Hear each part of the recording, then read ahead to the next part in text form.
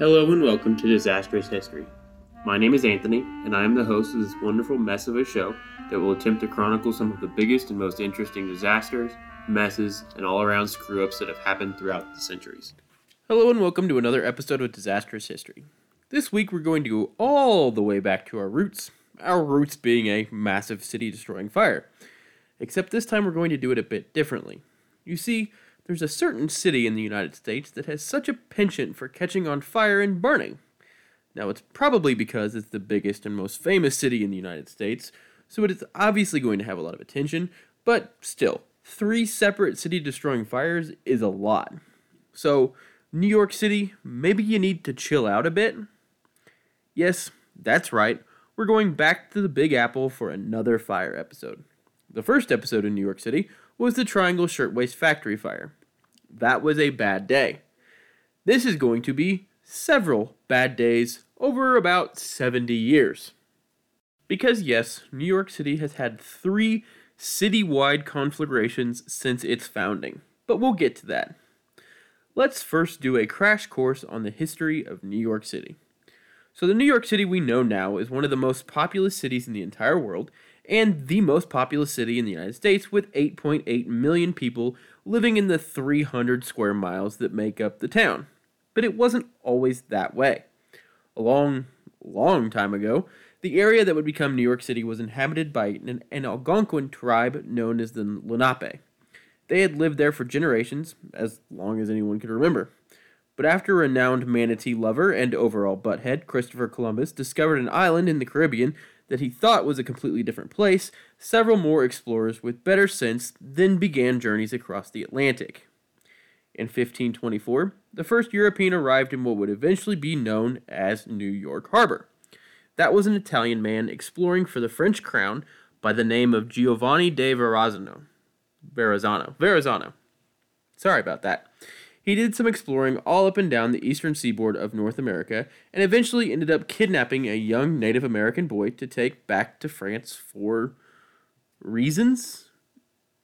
They also tried to kidnap a woman, but she screamed so loud they decided that wasn't a good idea. This is the first interaction that Europeans had with the area of New York City was an attempted kidnapping and an actual kidnapping for reasons that we don't really know because they wanted to show them off. Who knows? Who knows why Europeans explorers did any of the things they did? Why did Christopher Columbus have relations with a manatee that he thought was a mermaid? We can't explain these things.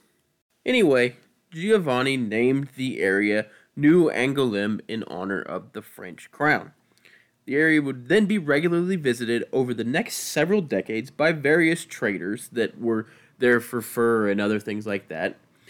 But it wasn't until 1609 when Henry Hudson, in the employ of the Dutch East India Company, in search of the Northwest Passage that didn't exist, thought he found the Northwest Passage and sailed up what would become, you guessed it, the Hudson River. Noticing there were a large amount of beavers in the area, and never wanted to miss out on making some cash, Henry Hudson decided to claim the area for the Dutch East India Company. This area then became claimed by the Netherlands, who called it, creatively, New Netherland.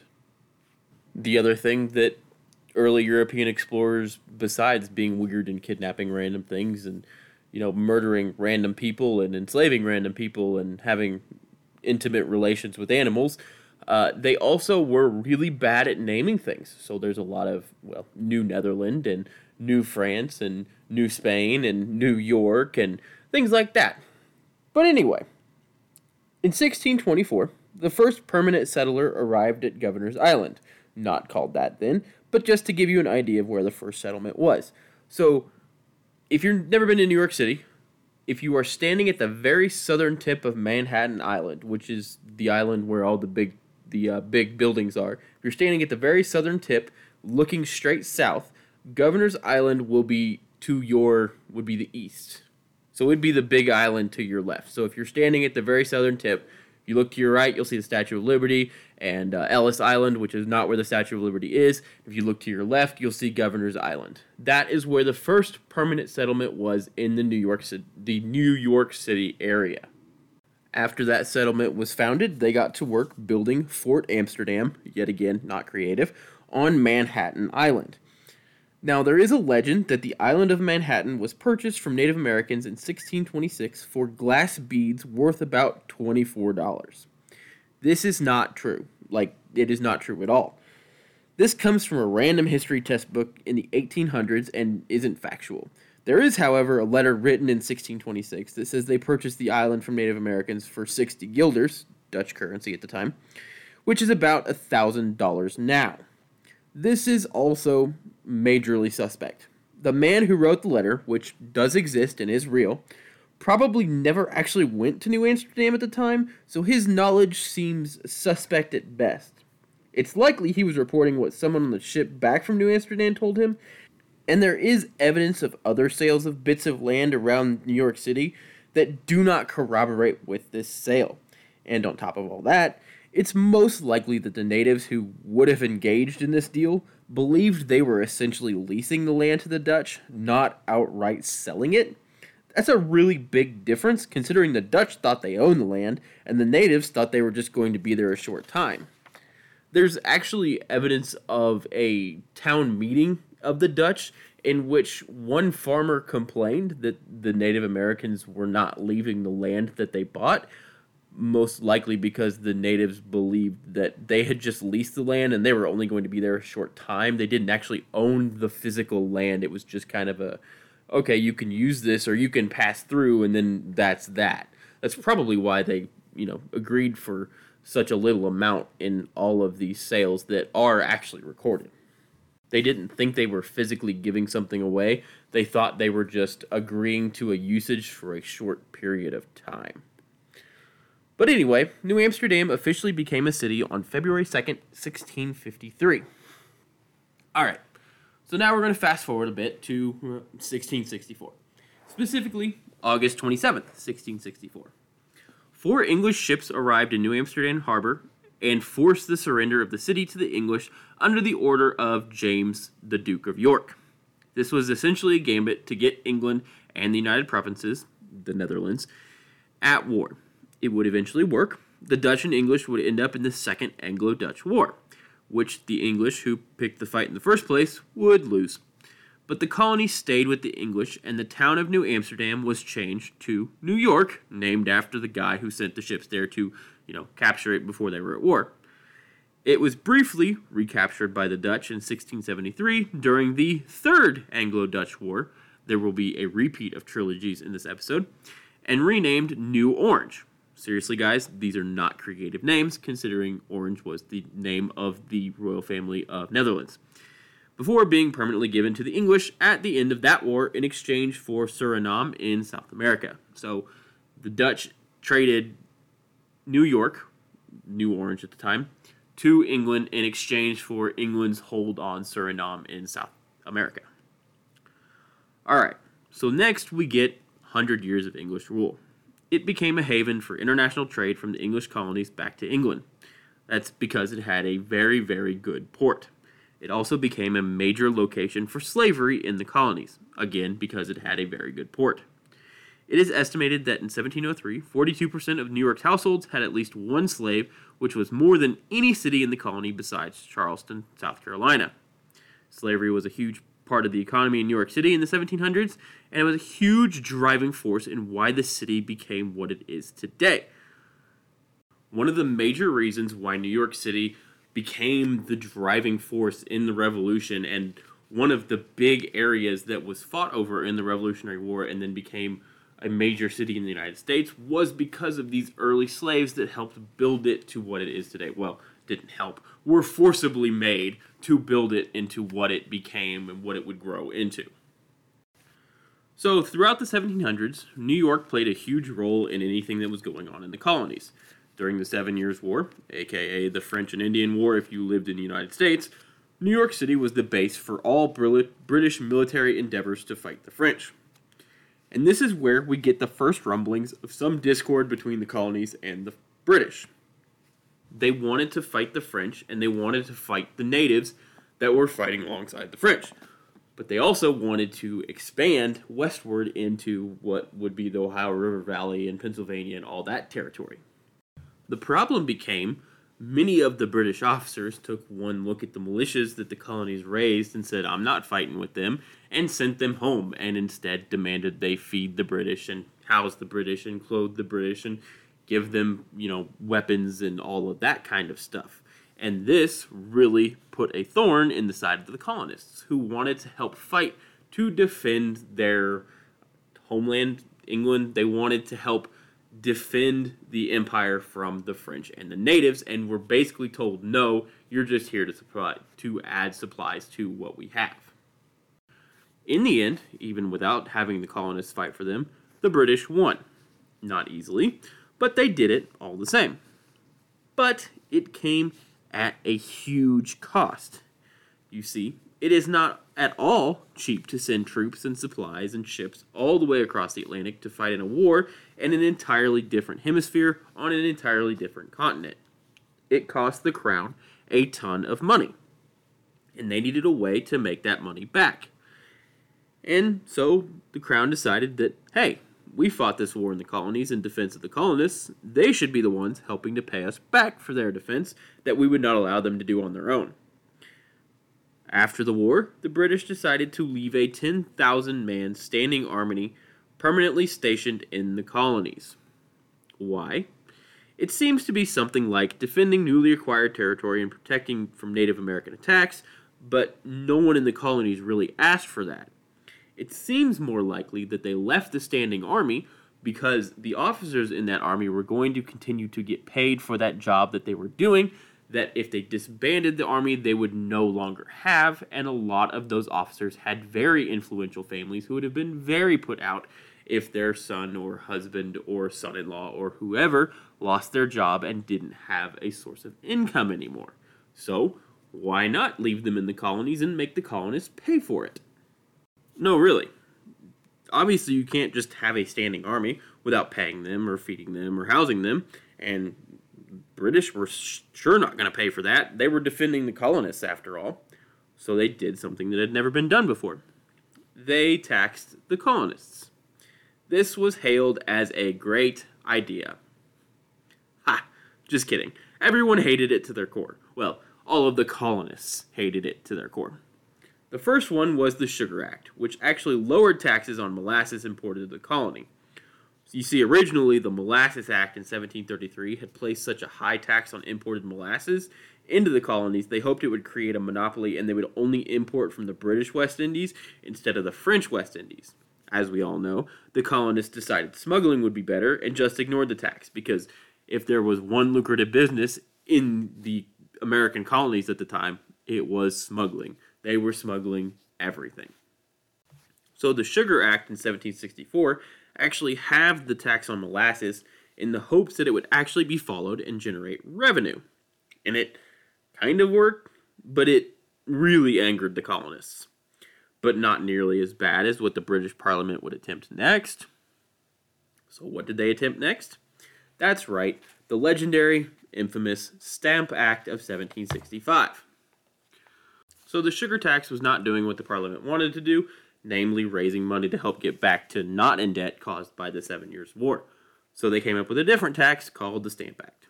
This more or less required that nearly every document in the colonies required a stamp that had to be paid for in order to distribute or use the documents. Without the stamp, they were in violation of the tax. And it wasn't just like major documents like wills and deeds and that kind of stuff. It was everything. Newspapers, playing cards, sets of dice, just random pamphlets sent out to people. They had to put the stamp on everything, and it was all taxed. As you can expect, this was not even remotely close to popular. The opposition was immediate when the act was just a rumor, let alone when it actually passed. This led to many of the colonies officially sending letters of protest to Parliament and organizing a meeting of all the colonies in New York City. And it also led to some civilian protests that led to the usual property damage, burnings, and apparently at least one tar and feathering of an official in Virginia who insisted on implementing the tax. And that Stamp Act lasted less than a year, because, again, it was all around a terrible idea. This was one of the first times New York City was really viewed as a rallying point for the colonists. It would not be the last. At around this same time, the British Parliament also passed the Quartering Act, which meant the colonists had to feed and house and supply the standing army the British decided to leave in the colonies. New York, and New York City in particular, said no thank you, we won't be doing that. We didn't want them here in the first place, we sure as hell won't be housing or feeding them. And so the British Parliament passed an act to punish New York specifically because they were not doing that, which went over super well, of course. But I should note here that New York City did actually agree to provide some of their needs, so that act was never officially enforced, but they still passed it, which wasn't popular. The next big thing the British did was pass the Tea Act in 1773. What this act did was lift the East India Company's ban on importing tea directly into the colonies, so they didn't have to sell it, they could just import it straight in, which they then could sell to the colonists at a cheaper price than the tea that the Dutch were smuggling in, which seems like it should be good for the colonists. They get cheaper tea, the East India Company doesn't go bankrupt, and the British government gets to keep their tax that the colonists are paying. Except, if there's one thing we all know about Americans, it's that we hate paying taxes, even if those taxes would end up making life cheaper for us. And we especially hate paying taxes if we are being taxed without representation. You see, the colonists' main problem was they were receiving these taxes, but they did not have their own representatives in Parliament. Parliament disagreed with this. Parliament said that they were being virtually represented because the people who lived in England that didn't own land were also not technically represented in Parliament because you had to own land to be represented to be able to vote. And, well, they didn't own land in England, so they weren't able to vote. But those people who didn't own land in England were still being represented by the people that were elected. They were just being represented virtually. It's a really stupid. It's a really dumb way of saying, yeah, you're being represented. You just don't get to choose who your representative is, and they're going to make decisions without thinking about what you want whatsoever at all. There was also a lot of grumpiness because originally the East India Company would have to sell the tea at the Central Exchange in London, which would then be imported at a markup to the colonies through a middleman. What this act did was basically allow the East India Company to import directly to the colonies, which put two sets of people out of work. It cut the importers, or the middlemen, out of work because they're no longer importing it to the colonies from London, and it also cut the smugglers out of work because the East India Company could now sell their tea for cheaper than the smugglers were selling it for. So then, in late 1773, a very large shipment of tea was sent to the colonies. It had an expiration date, basically when it had to be offloaded or it was no longer good, of December 16th, 1773. Now, the tea had arrived well before then, but vigilant colonists had been watching the boats and refused to allow the tea to be offloaded onto the docks in all of the harbors where they were.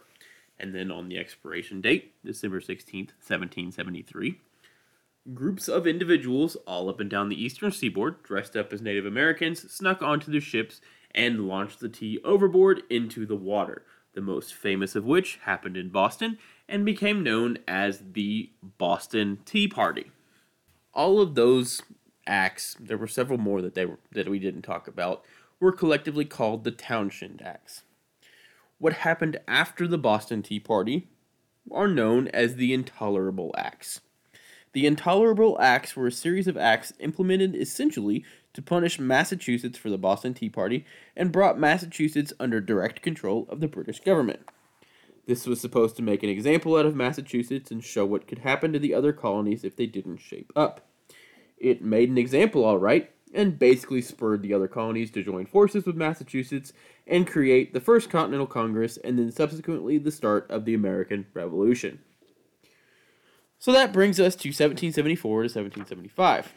The battles of Lexington and Concord are soon to happen.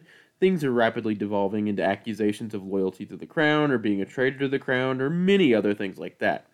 It was generally not a good time in the colonies. The Assembly of New York was certainly not helping matters in New York City. They were majority loyal to the crown, and so the group, the Sons of Liberty, attempted to create their own committee to work with the other colonies on behalf of New York, who were planning the Continental Congress. I say attempted because it became less radically liberal than it could have been because several wealthy landowners showed up to take part and almost, but not quite, outnumbered the Sons of Liberty. They creatively called it the Committee of 51 because it had 51 members. They then voted on and sent delegates to the First Continental Congress. That Continental Congress agreed on not importing anything from England. New York's Assembly did not agree with this and refused to implement it.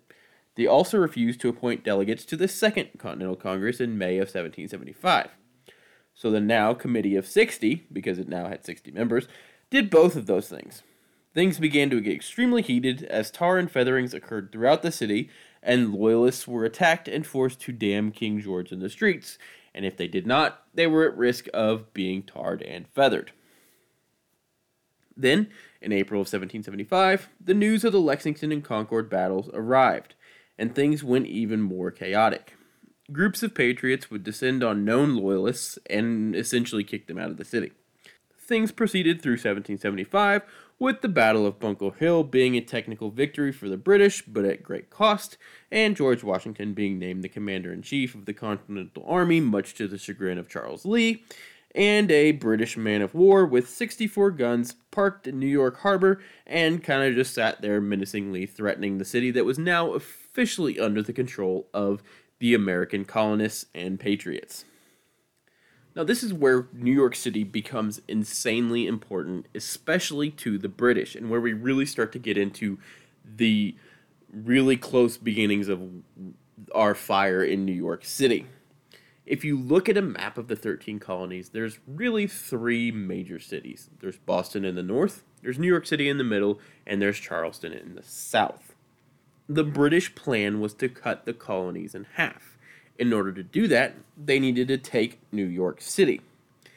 And not only that, but the Hudson provided deep access back into the country, as well as having an excellent harbor for them to store all of their excellent ships in the British fleet. And on top of all that, it would give them a place to have shelter for the winter, especially because a large portion of New York City was filled with loyalists to the crown, despite the fact that the city was now under the control of the Patriots. It was no secret that Massachusetts and Virginia were the two most rebellious colonies. Taking New York City cut them off from aiding one another. So the British plan was to put one army in New York City, one army at the other end of the Hudson at Fort Ticonderoga, and then just meet in the middle, cutting all of America in half. Because you have to remember, at this point, the British have taken all of the center of the United States away from the French. They own all of Canada. They have a major base up in Quebec. All they have to do is place an army up in Quebec, place an army in New York City, travel down the Hudson towards each other, and they've effectively cut the colonies in half. And if one gets trapped on the north side and one army gets trapped on the south side, they can't meet and share supplies and all of that, especially once winter comes. Now, this sounds like a great plan, and it probably would have been a great plan. Unfortunately for the British, they put Gentleman Johnny Burgoyne in charge of, the half that was coming down from Quebec, and, Gentleman Johnny decided to party his way down, and he didn't make it very far at all. So that kind of ended that plan. So we have fully set the stage here. It's 1775 in New York City. The colonies in England are at war. Now there's a place on Manhattan Island in New York City called Battery Park. It's on the very southern tip of Manhattan Island. It is called Battery Park because there was an artillery battery there. In late 1775, those guns were held in control by the British. This was a problem for the American colonists because they didn't have many cannons and they wanted cannons. And they had that giant man of war sitting there in the New York harbor just staring at them, threatening them with its 64 cannons. They needed to do something to shore up the defenses of New York City. So what did they do? Well, Hercules Mulligan, and his lesser-known friend, Alexander Hamilton, helped in a raid to steal them from the British at midnight on August 23rd, 1775. They were spotted trying to haul 11 of the 21 guns up a hill, because of course they were, and some nearby British troops fired a musket shot at the man-of-war the Asia to signal that their guns on shore were being stolen. The American troops then fired at a nearby British ship, killing one man because they thought they were under attack. So then the Asia fired essentially a warning shot at the guys trying to steal the guns, who said, "Oh, okay," and proceeded to try to steal the guns faster. Which the Asia then said, "Okay, fine," and fired a full 32-gun broadside at the battery. The city, at the time, it's the middle of the night, there are gunshots going off, and then a cannon shot, and then more gunshots, and then a giant broadside, thought that the British were invading. They were not yet. The next morning, the two sides made a deal to stop stealing stuff and also to continue to feed the crew on the warship. So basically, the truce here was, you get to keep the 11 guns that you stole, but you have to continue to feed the guys on the warship. And everybody said, okay, sure, that works. That truce would hold for a little while, until in early 1776, when General Charles Lee, the guy who would get so mad at Washington later on, he would demand his own court-martial and lose, and also the guy who got in the duel in Hamilton, not Aaron Burr and Hamilton, the one before that, was put in charge of the defense of New York City. There was some bickering about who was in charge of who when they arrived, but eventually it all settled, and work would begin on setting up the defense of New York by limiting how and where the British could attack from. And this is where they end up stealing the rest of the cannons from the battery in Battery Park, because why would you just leave some perfectly good cannons there basically not being guarded by anyone? So they stole the rest of them. Charles Lee would never finish this work because he was sent down south to Charleston, where he would end up with that court-martial and get in trouble in the whole 9 yards. And there was actually a British army down there who had stopped in New York City, and literally, the commander literally told Charles Lee where he was going, so Charles Lee was like, I better go down there, and that's what he did. So in March of 1776, George Washington declared victory in the siege of Boston, where a British army had been sitting for some time. Basically, the British loaded up onto their ships and made for sea, and Washington thought they were headed for New York City. They were actually headed for Halifax and then New York City, but Washington didn't know this, so he kind of just took off for New York City as fast as he could after he watched the British ships go out to sea. This was probably a good plan, even if it wasn't actually the plan, because he thought they were going immediately, so he booked it down there and started building defenses as soon as possible because he thought a British invasion was showing up at any time. Thankfully, it did not. Not that it would really matter, but we're coming up on that. Because that British army was not coming, came a period of waiting for the British to arrive or, anything to happen. The apprehension of an entirely green Continental Army going up against British regulars and the Hessian mercenaries the Crown had bought was major. Tensions were high in the city. In June, there was a discovery in an attempted conspiracy that allegedly including setting New York City on fire. It was a conspiracy by loyalists to set New York City on fire and basically hand the city over to the British without firing a shot. Then, several of the British ships arrived in the neighborhood of New York City, and negotiations began. Well, sort of began. The colonies did a little thing over the course of a couple days in July of 1776 that made negotiations extremely difficult for the leader of the British military in North America, General William Howe, namely, declaring independence. He was authorized to negotiate with the colonies, not an independent country. Well, he would be if George Washington would actually read the letters that were being sent to him. You see, the letters were addressed to a Sir Washington Esquire, and then a Sir Washington Esquire, etc., etc., and that is not a joke. After the first set of letters were rejected because they were addressed to Sir Washington Esquire, the next set of letters that were delivered were written to Sir Washington Esquire, etc., etc., essentially insinuating that he was a general, but refusing to actually call him General Washington. It was a whole thing. War in the 1700s was a weird time. Basically, it took several weeks for them to eventually cave and address the letters to General Washington. It didn't really matter, no, because the colonies were never going to accept the agreement in the actual letters. And then we go back to waiting some more. Finally, on the night of August 26th into August 27th, the British made their attack onto Long Island, where Brooklyn currently is. The battle did not go well for the Americans, who ended up hastily retreating after massive losses behind fortifications along the East River between Brooklyn and Manhattan. There they sat, trapped for 2 days.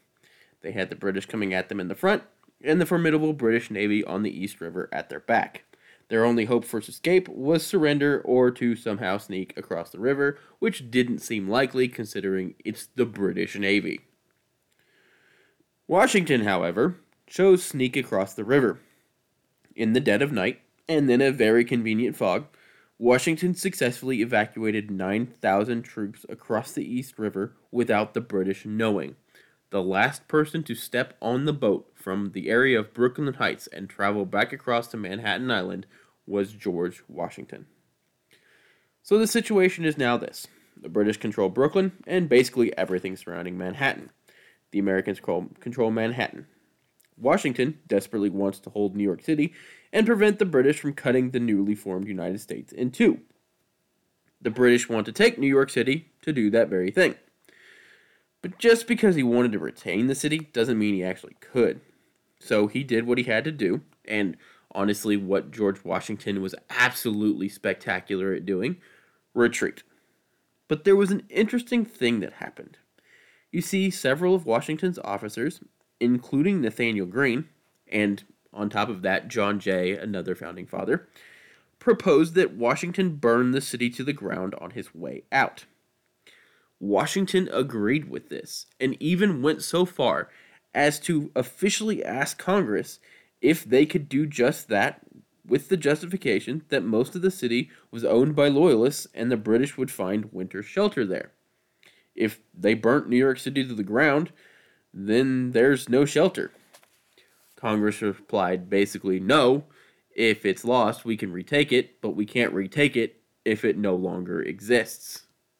Now, I just want to remind you that this is a brand new army going up against the British Army, the largest military and empire in the entire world, and they were just like, if they take it, we can just retake it later, it's no big deal. Like it was just some simple thing, and I'm here to tell you that was no simple thing, considering the Americans would never hold New York City until the end of the war anyway. But I just want you guys to remember that it was in fact proposed that they burn the city to the ground.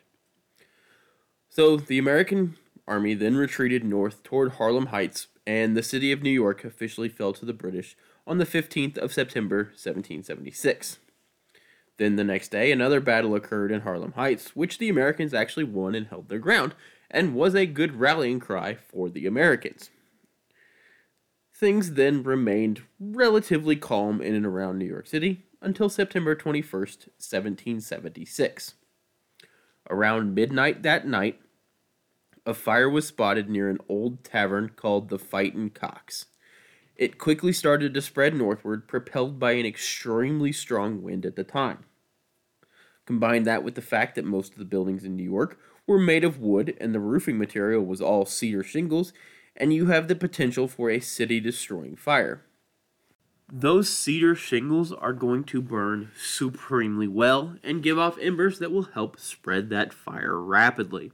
Those embers are going to retain their heat as they are lofted by the wind. They'll then become stuck in shingles further down the way, or they'll be stuck in the corner of houses or the corner of buildings or wherever, allowing for separate, unconnected fires to begin in neighboring buildings without the actual main body of the fire reaching there yet. And the other thing you have to remember, this was before most fire departments were created and the city had just been the site of an invasion. The only firefighting force was going to be whatever the British Army could muster, because New York City did technically have a volunteer fire department, but a large portion of them were patriots and therefore left before the British got there because Duh. So, most of the firefighting was going to be done by the British Army or the British sailors, which they did attempt to extinguish the fire. They used buckets of water and pulled down homes to create fire breaks and attempted to confine the damage to the area that was currently burning. But the real thing that saved most of New York City was the rapid wind change to the other direction. This blew the fire back onto areas that had already burned and allowed it to burn itself out. The fire did destroy one famous thing, though. It destroyed the steeple of Trinity Church. You know, the church where the Freemasons buried the Templars' treasure and national treasure, despite the fact that Trinity Church at the time was a church under the Church of England, and many of its workers would have been most likely Crown loyalists, so it wouldn't have made sense for the Founding Fathers to bury their treasure there. But that's besides the point. Anyway, now that's not to say that the fire wasn't large. It destroyed about a fourth of the city, but it absolutely could have been worse. Because of where it started along the riverfront, more or less, it blew almost directly north, keeping it confined to the east shore of Manhattan Island. And it burned in a very long, narrow strip, still about a quarter of the city, but if that had been a slightly different wind, then it would have been significantly worse. If it had just been ever so slightly to the northwest, it would have blown it back across Manhattan Island and destroyed probably 3/4 of the city at least. It still left thousands of people homeless, thousands without any shelter of any kind, thousands without food, clothes, what have you, and winter was going to be quickly closing in. Plus, the city would now have to house and feed all those British soldiers and sailors on top of the people that no longer had homes. Now, much debate has raged about how and potentially who set New York City on fire. As you know, I shared a potential plot about loyalists lighting New York City on fire back in June of 1776, and also told you guys that George Washington specifically requested to burn New York City to the ground as he retreated. But there's no evidence that either of those things happened. There was much finger-pointing of multiple points of origin for the fire, but it's much more likely these multiple points of origin were actually just embers blown from the original fire, igniting new buildings. One of the things that you need to understand about fire investigation and fires in general is a lot of people's memory is not very good when it comes to seeing where fire was and how that fire started. They get panicked and they're running from that fire. So if you are in a city and you are running away from a fire, and the fire, you know the fire is behind you, and all of a sudden you are coming up on another house that's on fire and people are running out of it carrying, valuables or whatever. Your first thought might be, why is that house on fire? The fire is behind me. That means someone set that house on fire in order to burn the city down or to loot or do whatever and basically have it covered up and be a part, maybe even under orders from the American army that just retreated away.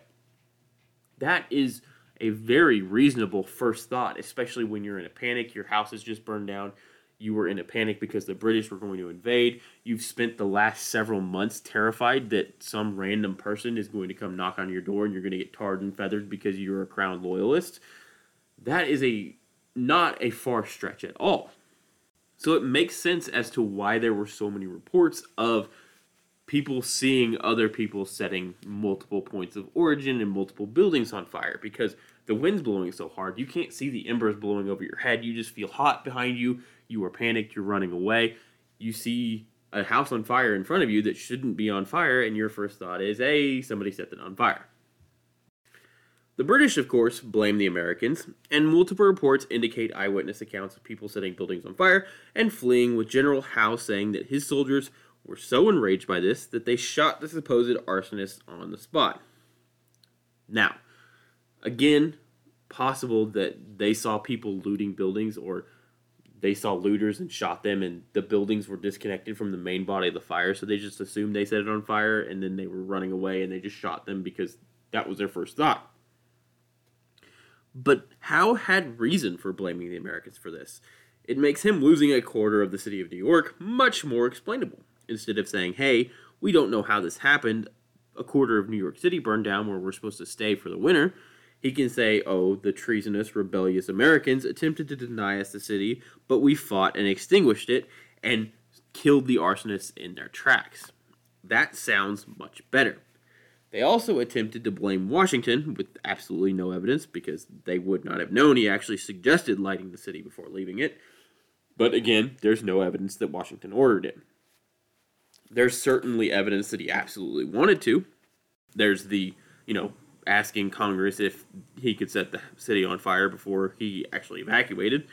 Hell, he complained privately to his cousin a couple weeks later that if it had been up to him, he'd have left the city in his ashes. He literally says, I forgot to mention that Providence or some good honest fellow has done more for us than we were disposed to do for ourselves, as near 1/4 of the city is supposed consumed, however enough of it remains to answer their purposes.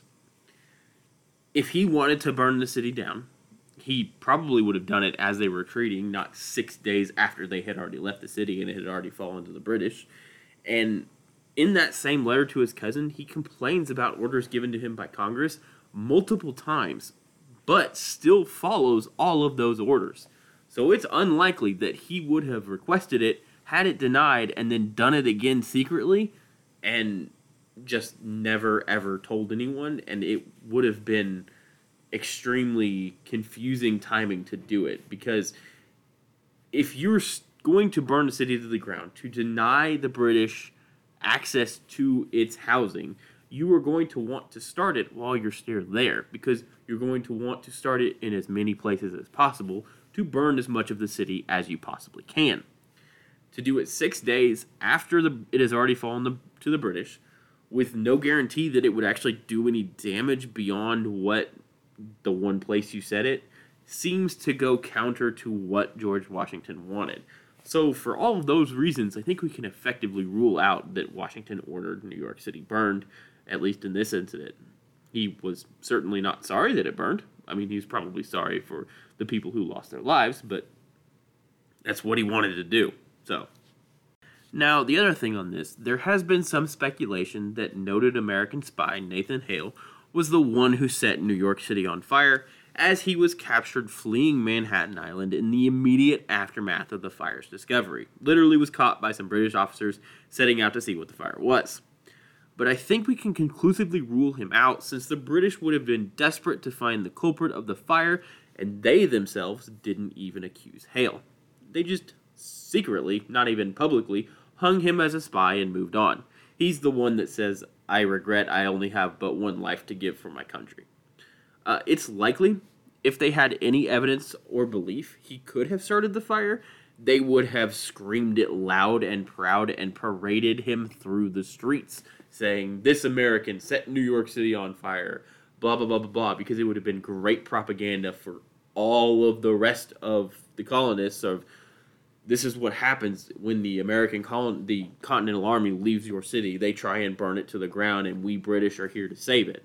Like, that is fantastic propaganda that they could have used and likely would have used if they, had any evidence that he'd actually done it. The fact that they didn't pretty much indicates to me that he didn't do it. So that leaves 3 options. Accidental, the British did it, or some random American got drunk and did it. Now, it's unlikely the British did it. They would need the city for winter quarters, and they knew this. Burning your own place to stay is a bad idea, and I think we can conclusively rule them out. There were also rumors that they set it on fire so they could loot it, but that also seems like a bad idea, considering they could just loot it anyway without setting a quarter of the city on fire where they would have to stay. Next up, we have some random American. The British interrogated over 200 people in connection with the fire. They got nothing. Absolutely nothing. While it's possible that they just didn't find the right person, it still seems like it wasn't a set fire. And then, lastly, we have accidental ignition. This one seems most likely. The narrow strip of burned area lines up with a single point of origin with a wind-driven fire. In the chaos of fleeing from an invading army, there are tons of potential accidental ignition source, a candle left burning, a cooking fire left burning, smoking material just tossed to the side, you name it. Fires happened all the time back then, and basically every city was a tinderbox just waiting for the right conditions to go up. So it's very convenient timing, especially for Washington, but it does seem most likely that the fire was in fact an accident. Now, this fire caused a decent amount of damage physically, but not as much as it could have, but it psychologically tormented the British. They took it as an affront to their existence and took that out on the remaining city of New York. They instituted martial law and left it the entire time the city was under occupation. They were terrified of it happening again and were convinced the Americans had burnt it and would do so again. So they ruled New York City with an iron fist for the next 7 years. The British confiscated all churches that didn't belong to the Church of England and turned them into prisons, hospitals, or barracks for soldiers, and they confiscated any property belonging to suspected patriots. The specter of the fire would hang over the British in charge of New York City until they left in November of 1783, 2 years after their surrender at the Siege of Yorktown, just in case anyone is taking score at home. So that's the end of our first Great Fire. With that, we're going to move to the next time New York City tried to burn itself to the ground, 1835. Immediately in the aftermath of the Revolutionary War, New York City was named the capital of the newly formed United States and was where George Washington was inaugurated as the first president. It then later moved down to Philadelphia and then to where it sits today, Washington, D.C. In 1825, the Erie Canal connected New York City completely to the Midwest and allowed the city to really expand in growth and become the largest city in the United States. New York City had become a fairly large city by 1835 and an extremely important center for American trade, manufacturing, and immigration. It's hard to understate how important New York City was to the United States. The city was bigger than Philadelphia or Boston, and the population had begun to show it. But the fire department did not. They had not scaled properly with the rest of the city and were woefully under-equipped and undermanned. On top of that, they weren't career firefighters. FDNY at the time was entirely volunteer. They'd literally hang out around the station in the attempts to hear an alarm and respond to a fire. And then on top of all that, the water supply was garbage. They had some cisterns around that would support firefighting activities, but a lot of it was reliant upon access to the Hudson and East rivers. And then, a large portion of New York City was built of wooden structures, because it was cheap and easy to build with. Very similarly to Chicago in the Great Chicago Fire. Wood was plentiful and available in mass amounts, meaning they could put up a building at a rapid pace as they were needed. So fires were absolutely a consistent concern, especially if you had several fires in a row. A tired fire department is not an effective fire department. And another thing that was an issue in New York City at the time was the buildings were built extremely close to each other with very narrow roads. So if you did have a fire in one building, it wouldn't take that much effort to have the fire spread to a second building or a third building or a fourth building or whatsoever. So you would frequently have fairly large conflagrations that would spread, 2, 3 buildings involved and would be extremely difficult to put out. That brings us to December of 1835. Everything that could go wrong would go wrong. That December had been bitterly cold, and the night of December 16th, 1835 was no different, with it being reported to be well below zero. Some sources report that a blizzard had blanketed the city in snow, and the winds were extremely high at gale force. Around 9 p.m., Fire Watch member William Hayes smelled smoke near Merchant Street.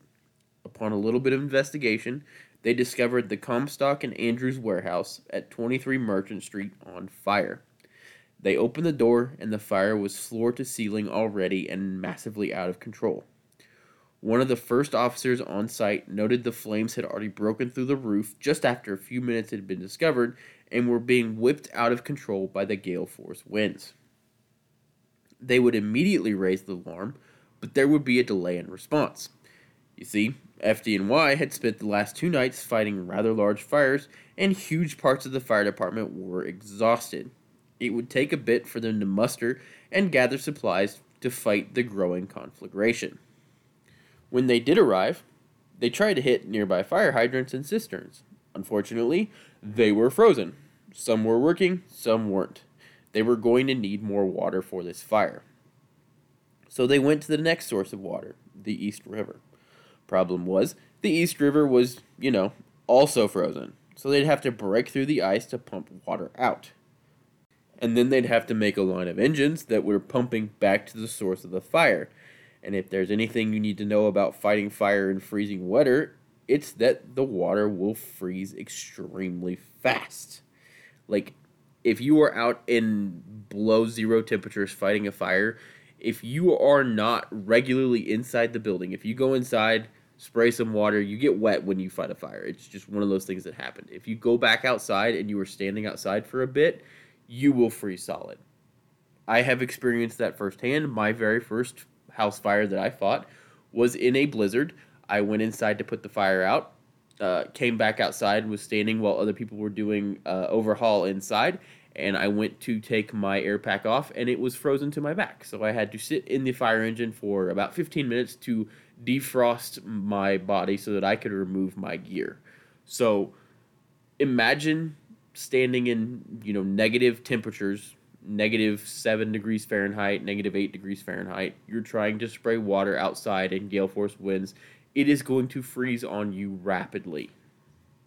Unfortunately for these firefighters, they didn't have a heated fire engine to go sit in to melt their gear. Their solution was to pour brandy on themselves, because the brandy lowers the freezing temperature of the water because it mixes with the water, and alcohol freezes a lower temperature. So that was their solution. They just poured brandy on themselves. They also probably drank some of it, which I can't blame them. Anyway, then, even when they started to put water on the fire, the wind would whip the water back away from the fire, and the embers emitting were beginning to set nearby buildings on fire. So these hoses don't have the pressure that we currently do. So the pressure coming out of these hoses isn't going to be nearly enough to fight this wind unless you're standing with the wind at your back. And even then, it's going to spray the water in weird directions. So you're not getting the amount of water on this fire that you need to properly extinguish it. Within 30 or so minutes of the discovery of the fire, fully 50 buildings were fully engulfed in flames. And these aren't just any buildings. This is Wall Street, the location of the New York Stock Exchange. This was where the financial heart of New York City was.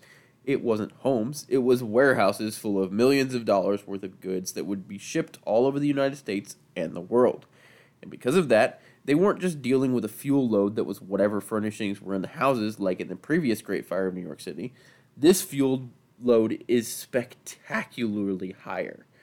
This is boxes and furniture and silk and clothing and all sorts of fabrics and raw wood and other raw material that's going to burn hot, and it's going to burn well, and it's going to be extremely difficult to put out because it's deep-seated fuel. So once it gets going, it's just going to burn and burn and burn and burn.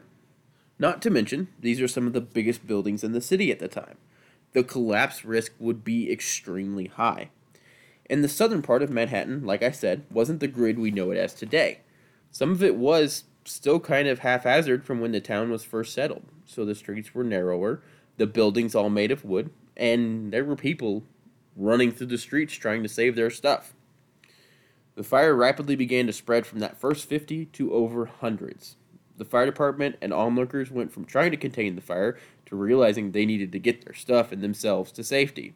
So they began to pull goods out of the warehouses and store them wherever they could find. Which is a problem because, like I just mentioned, the streets were narrow. So there's all these buildings on fire, and your only escape route is now full of random things merchants are yanking out of their buildings so they don't lose everything in the fire. In order to get out or get to the next burning building or whatever, you had to pick your way around random things in the street that may or may not be on fire. It's not great.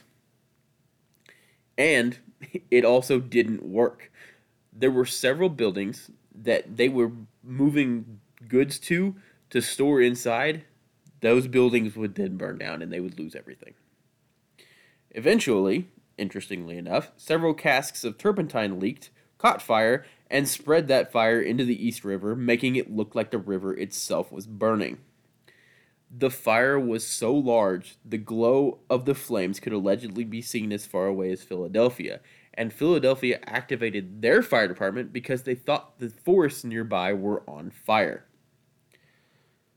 So, as we talked about in our previous episodes on city fires, there reaches a point where you can't successfully fight the fire with water.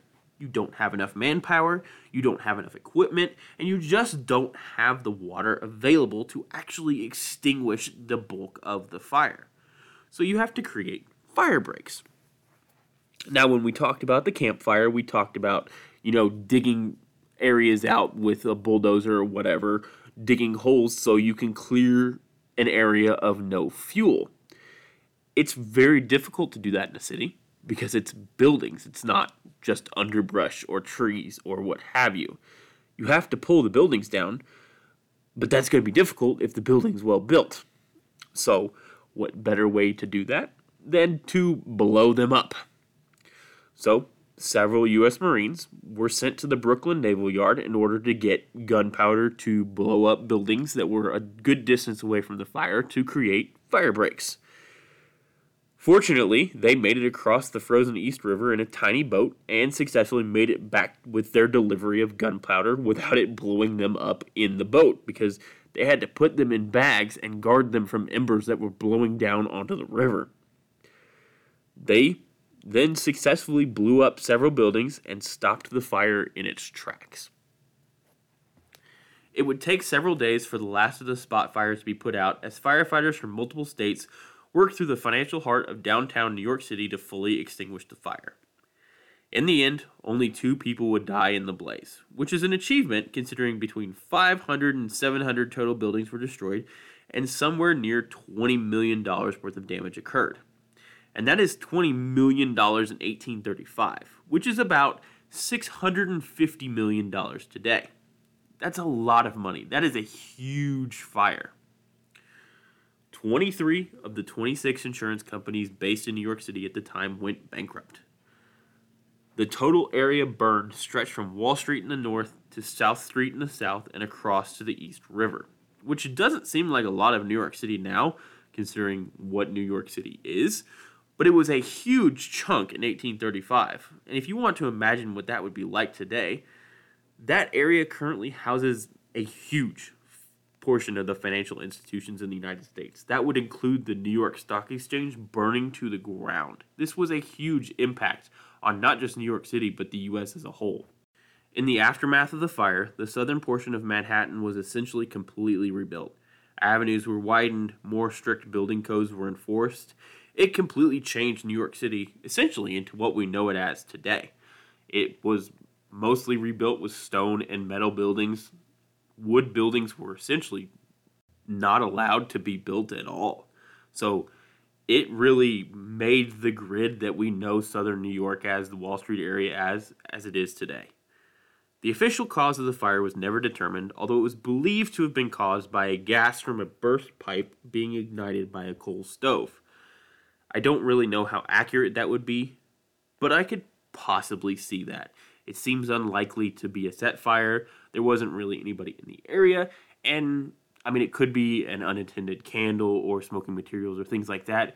One of those accidental fires that you just kind of had on occasion back then. And, of course, we're not done, because I said there was going to be a trilogy. Every good disaster story in New York City always ends up as a trilogy, and it's always the last one that doesn't get the most attention. So, between 1835 and our next Great Fire, 10 years later, there was one major update to New York City. The Croton Aqueduct. This aqueduct was necessary because water supply in New York City was such a huge problem with the population boom. Most of the water around the island was brackish, so it was unsuitable to drink, and a lot of people drawing from wells had lowered the water table to a level that was unsustainable. This led to an increase of diseases, specifically cholera, and a high mortality rate, so they built an aqueduct. This fixed a lot of the water problems in the city, including the issue in the last Great Fire, the lack of available water to put the fire out. So, on Saturday, July 19th, 1845, at around 2:30 in the morning, a fire broke out in the store of J.L. Van Doren, an oil merchant and stearin candle manufacturer located at 34 New Street. For reference, that's barely a block away from the previous Great Fire. this area of Manhattan is really getting it rough in this episode. But again, we have the same problem as before. It's still a volunteer department, and it doesn't matter who you are, getting up at 2:30 in the morning to fight a fire is exhausting. But that's not all. The fire was in a part of town where essentially no one was after dark. This wasn't a residential area, and there didn't happen to be a fire watch member walking by at the time. It was completely empty. There was no one there. Which means that the fire had a 30-minute head start to start burning before it was discovered. And 30 minutes in fire time is an eternity. 2 minutes in fire time is the difference between life and death. 30 minutes is you're basically out of control at that point. And the major problem here, the warehouse was full of whale oil and supplies for making candles, which are notoriously good for burning. So it's a huge fire load already, on top of it being allowed to burn for 30 minutes in a wood building. The fire department's behind the 8 ball early on in the response. They're not even in the response yet, and they're already struggling. Luckily, an engine company 22 in fact, was able to get on scene and start putting water on the fire.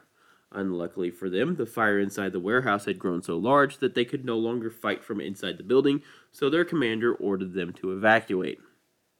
One member of the crew, Francis Hart, was inside the building and could not make it down the stairs, so he escaped onto the roof and was trying to escape that way across the rooftops when the building exploded. Literally exploded. He was blown several buildings away through the air and landed with minimal injuries besides a sprained ankle.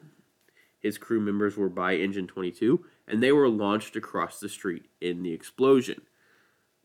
Several of his crew members were injured, but it appears that none of them died. One of the members of Engine Company 42, however, Augustus L. Cowdery, was killed in the explosion. He was nearby, fighting a fire in a different building because it had spread at this point, and when the building exploded, it killed him. Unfortunately, his remains were never recovered, so we don't know what exactly happened to him. There were reports from the aftermath of the fire that the explosion was so loud that it was heard as far away as Sandy Hook, New Jersey, which is a pretty good distance away across the harbor. Immediately after this explosion, the fire took off and spread in all different directions because, once again, this is in the merchant part of town. These are warehouses full of a ridiculously large fuel load, and the fire department is behind trying to play catch up and getting enough manpower and equipment to the scene that is rapidly expanding, and then getting enough water hooked up and pumped through to actually extinguish the fire and stop it in its tracks, and also create fire breaks. Because once again, we are in a citywide conflagration. The only way you're going to stop this with the manpower you have available is by creating fire breaks, which means pulling down buildings, blowing up buildings, doing whatever you have to do to create a dead zone where there is no more fuel for the fire to burn. It's a daunting task. Luckily, there was no insane wind and an actual water supply this time, as firefighters were able to bring the fire more or less under control by 1 p.m. the same day, so it burned for about 11 hours. It still destroyed 350 or so buildings and caused $5 to $10 million in damage, or about $200 million in damage today. In total, this fire killed 30 people, 4 firefighters, and 26 civilians, making it at least known as the deadliest fire of the Great New York City fires, because we don't know how many people were killed in the 1776 fire. We have no idea. The cause of the fire was not determined. The owners of the warehouse where the fire originated were arrested under the suspicion of having gunpowder in their building illegally, but after an investigation it was determined they did not actually have any of the gunpowder that were alleged to have had, and they were released. This fire probably going to remain undetermined. It was most likely accidental. Someone left something burning inside or something hot inside, but we'll never know. It could have been arson. Seems unlikely, but it's possible. It's one of those fires that you're just never going to know what actually happened there. In the end, the 1845 fire would prove that the changes that were made to the building code and the widening of the avenues and the upgrades to the water supply and the fire department were effective in fighting the blaze. Because while it did burn 350 buildings, which is nothing minor, it burned less area, less buildings, because the 1835 fire burned 13 total acres. That's a huge area. This one burned less than that, and the area that it got to, once it got north farther, because it started farther south, once it got north to the area that had burned in the 1835 fire, it died out because the buildings there were made of stone and metal, and the avenues were wider, and the buildings were slightly farther apart. So it gave the fire department a chance to get caught up with the water supply they had from the aqueduct that was built, and it proved that they weren't done making changes. The fire department needed to be upgraded further. The building codes needed to be upgraded further. And it really proved that FD&Y could no longer be volunteer. They needed a career department. And not long after this fire, FD&Y would cease to be a volunteer department and would become career and one of the largest fire departments in the world that we have today. That brings us to the end of this week's episode. New York City really took a beating in this one. I hope you guys enjoyed it. As always, you can follow me on all of the social medias, Twitter, TikTok, all that kind of stuff. It's Disastrous History, just history without the vowels on Twitter. I also now have a YouTube where I put up the episodes so you can listen to them there. Once the baby is born, I'm going to try and make more YouTube videos explaining things in depth. So if you have things that I've talked about in the episodes that you want diagrams for or maps for or things like that, or you want me to explain them in more detail, please let me know. I will do my best to make a video of them once the baby is here, which should be in the next couple days. She's due on May 13th technically, but it's likely that the baby will be born here in the next, it could be today, it could be tomorrow. So anyway, I'm rambling. I'm glad you guys listening. Thank you guys so much. As always, stay safe and remember to check your smoke detector batteries.